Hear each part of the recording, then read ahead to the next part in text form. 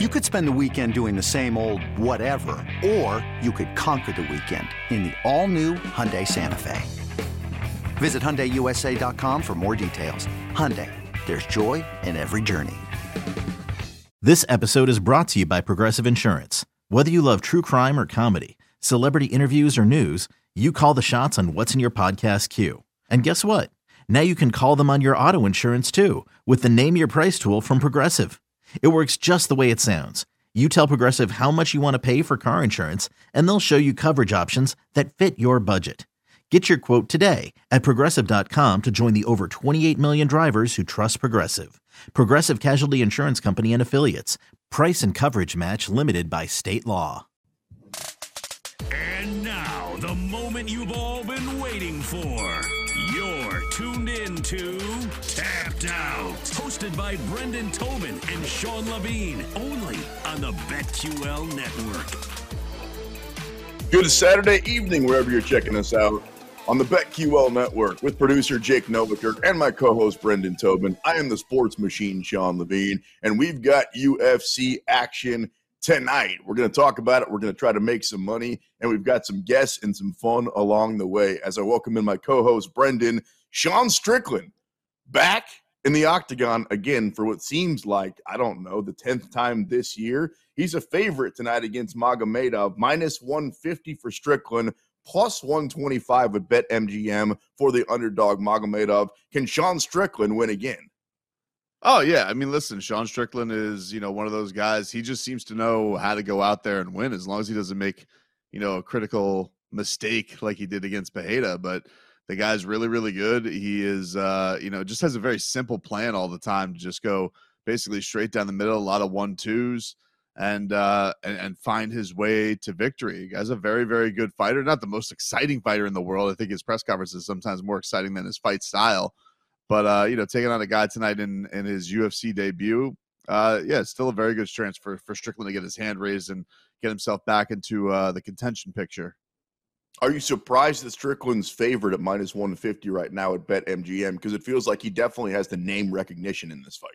Yeah, I was going to say, no, I don't find that surprising when you're going up against Abus, who's going, new to people, burst on the scene, getting himself in a UFC main event, which is really cool for him. But yeah, it's you're getting introduced to the new stage, and I think Strickland, he's not only going to garner a lot of attention because of his fight weeks, but because people know him, very active. So yeah, not surprising to find Sean Strickland in this spot right now. It's just, I think the thing we're all going to watch for is, can Strickland do something that maybe puts an exclamation point on some things tonight, because it feels like, usually fight week is almost more entertaining than the fights themselves. Fights are going down tonight in Las Vegas, and it's the return of Kevin Lee. Kevin Lee's a really interesting character where he talked a big game and he was kind of fun to watch and he kind of had a fun look, and then he didn't start winning fights for a while. And when everybody kind of got off Kevin Lee, the promotion cut him. But he's back tonight against Fakhretdinov. Can Kevin Lee get right back in the win column? Yeah, that's going to be an interesting one because, his last fight was against Diego Sanchez down at a warehouse in Miami for Eagle FC. And then Eagle FC just kind of up and he was going to be basically the face of their promotion. And then they just kind of up and folded. So it is going to be interesting to see what we have left in the tank for Kevin Lee. He is getting a chance to be at 170. He's been a guy that's, been kind of up and down, where he's gone welterweight, lightweight.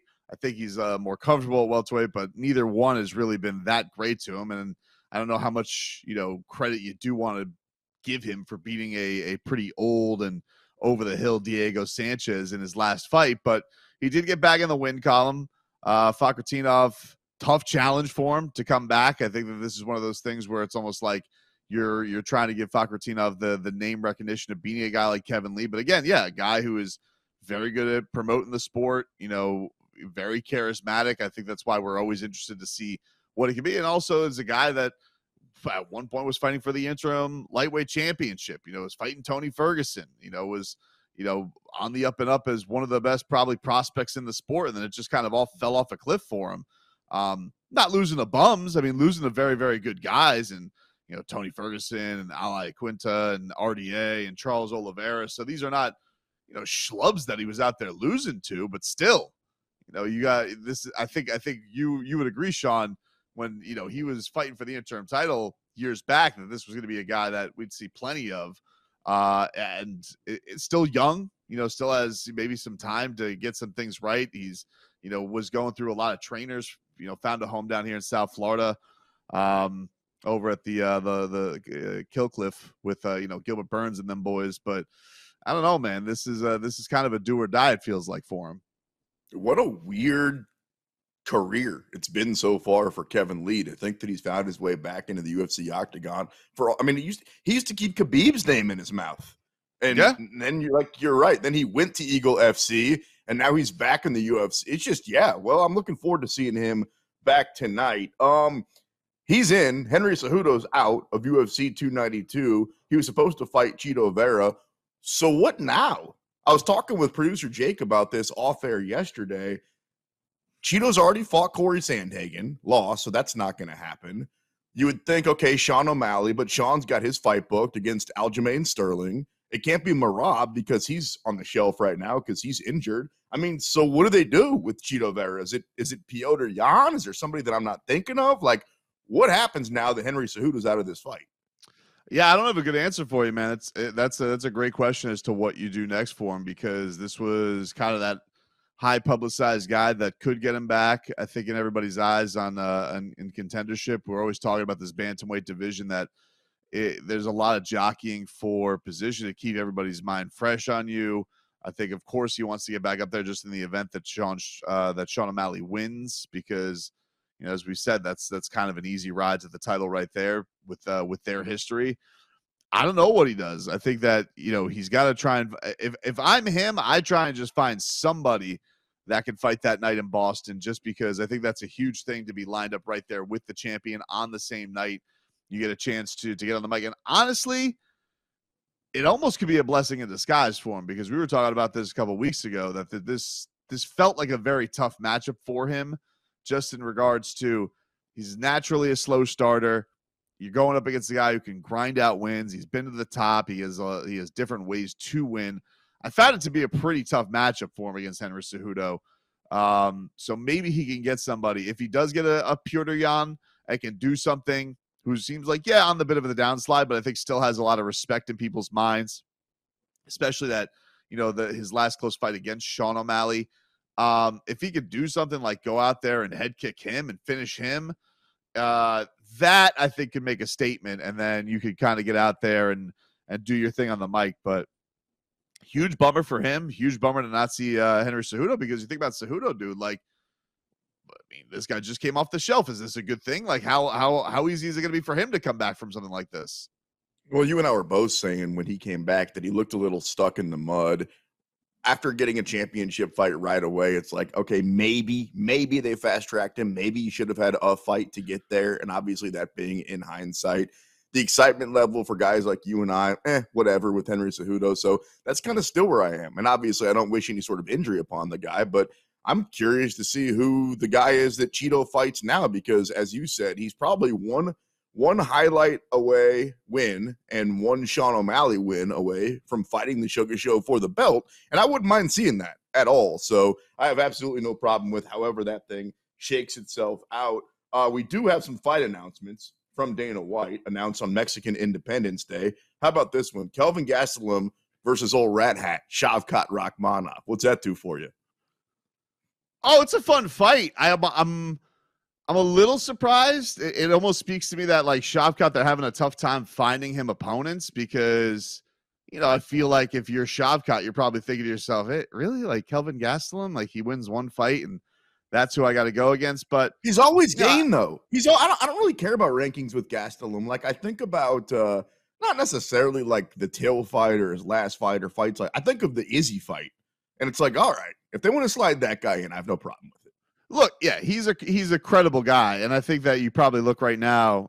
Just looking over the top 5 in welterweight, we don't really know what's going on with Usman. Colby's obviously going to fight Leon.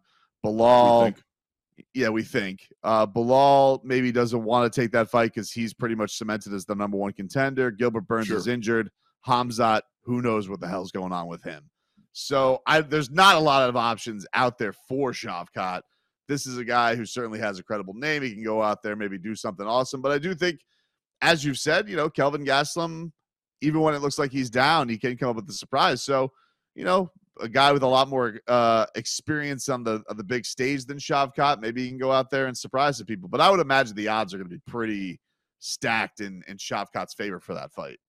Oh, I would think he's going to be like a minus 280, maybe even a 3-1, which might even, like, depending on how heavy of a favorite he is, you could always talk me into putting some money on Kelvin Gastelum. I mean, he's lost a couple of kind of weird, quick fights, but most of the time, he's definitely a game fighter, and you've got some live money. Brendan Tobin, Sports Machine, Sean Levine, talking a little fighting and win a little money here on the BetQL network. Also that night, Mexican Independence Day, Dana announced Valentina is back versus Alexa Grasso. Who you got in that one? Man, I think I'm going to ride with Alexa Grasso. Valentina is, awesome, and she has certainly had a long reign, and I typically go the path of if a champion who's been long reigning loses their belt, I'll typically give them the benefit of the doubt the next time around. I did that with Amanda Nunes against Juliana Pena. I did that with Izzy against Alex Pereira, even though, Pereira had his number in a lot of sports. I just thought that, he was having a good fight up until that point. Alexa Grasso, I just feel like there's a couple things. One, Valentina looked a little bit on the downslide. We've talked about this.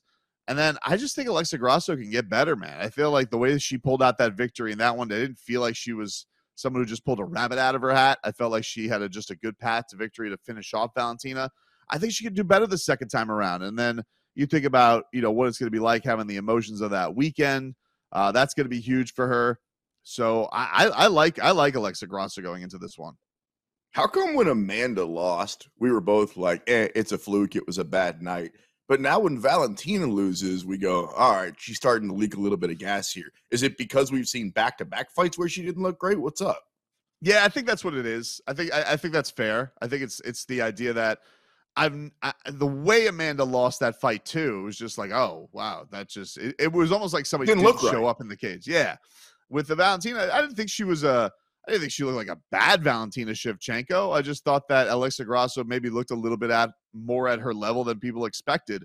And then, that was going a couple fights back now where Valentina just hasn't looked quite the same. She could make us all look like idiots this next time around and, do some kind of crazy wheel kick to put, Alexa Grasso in another dimension. But I don't know, man. I felt like with her, there was a little bit of a downslide after what has just been an incredible title reign for her.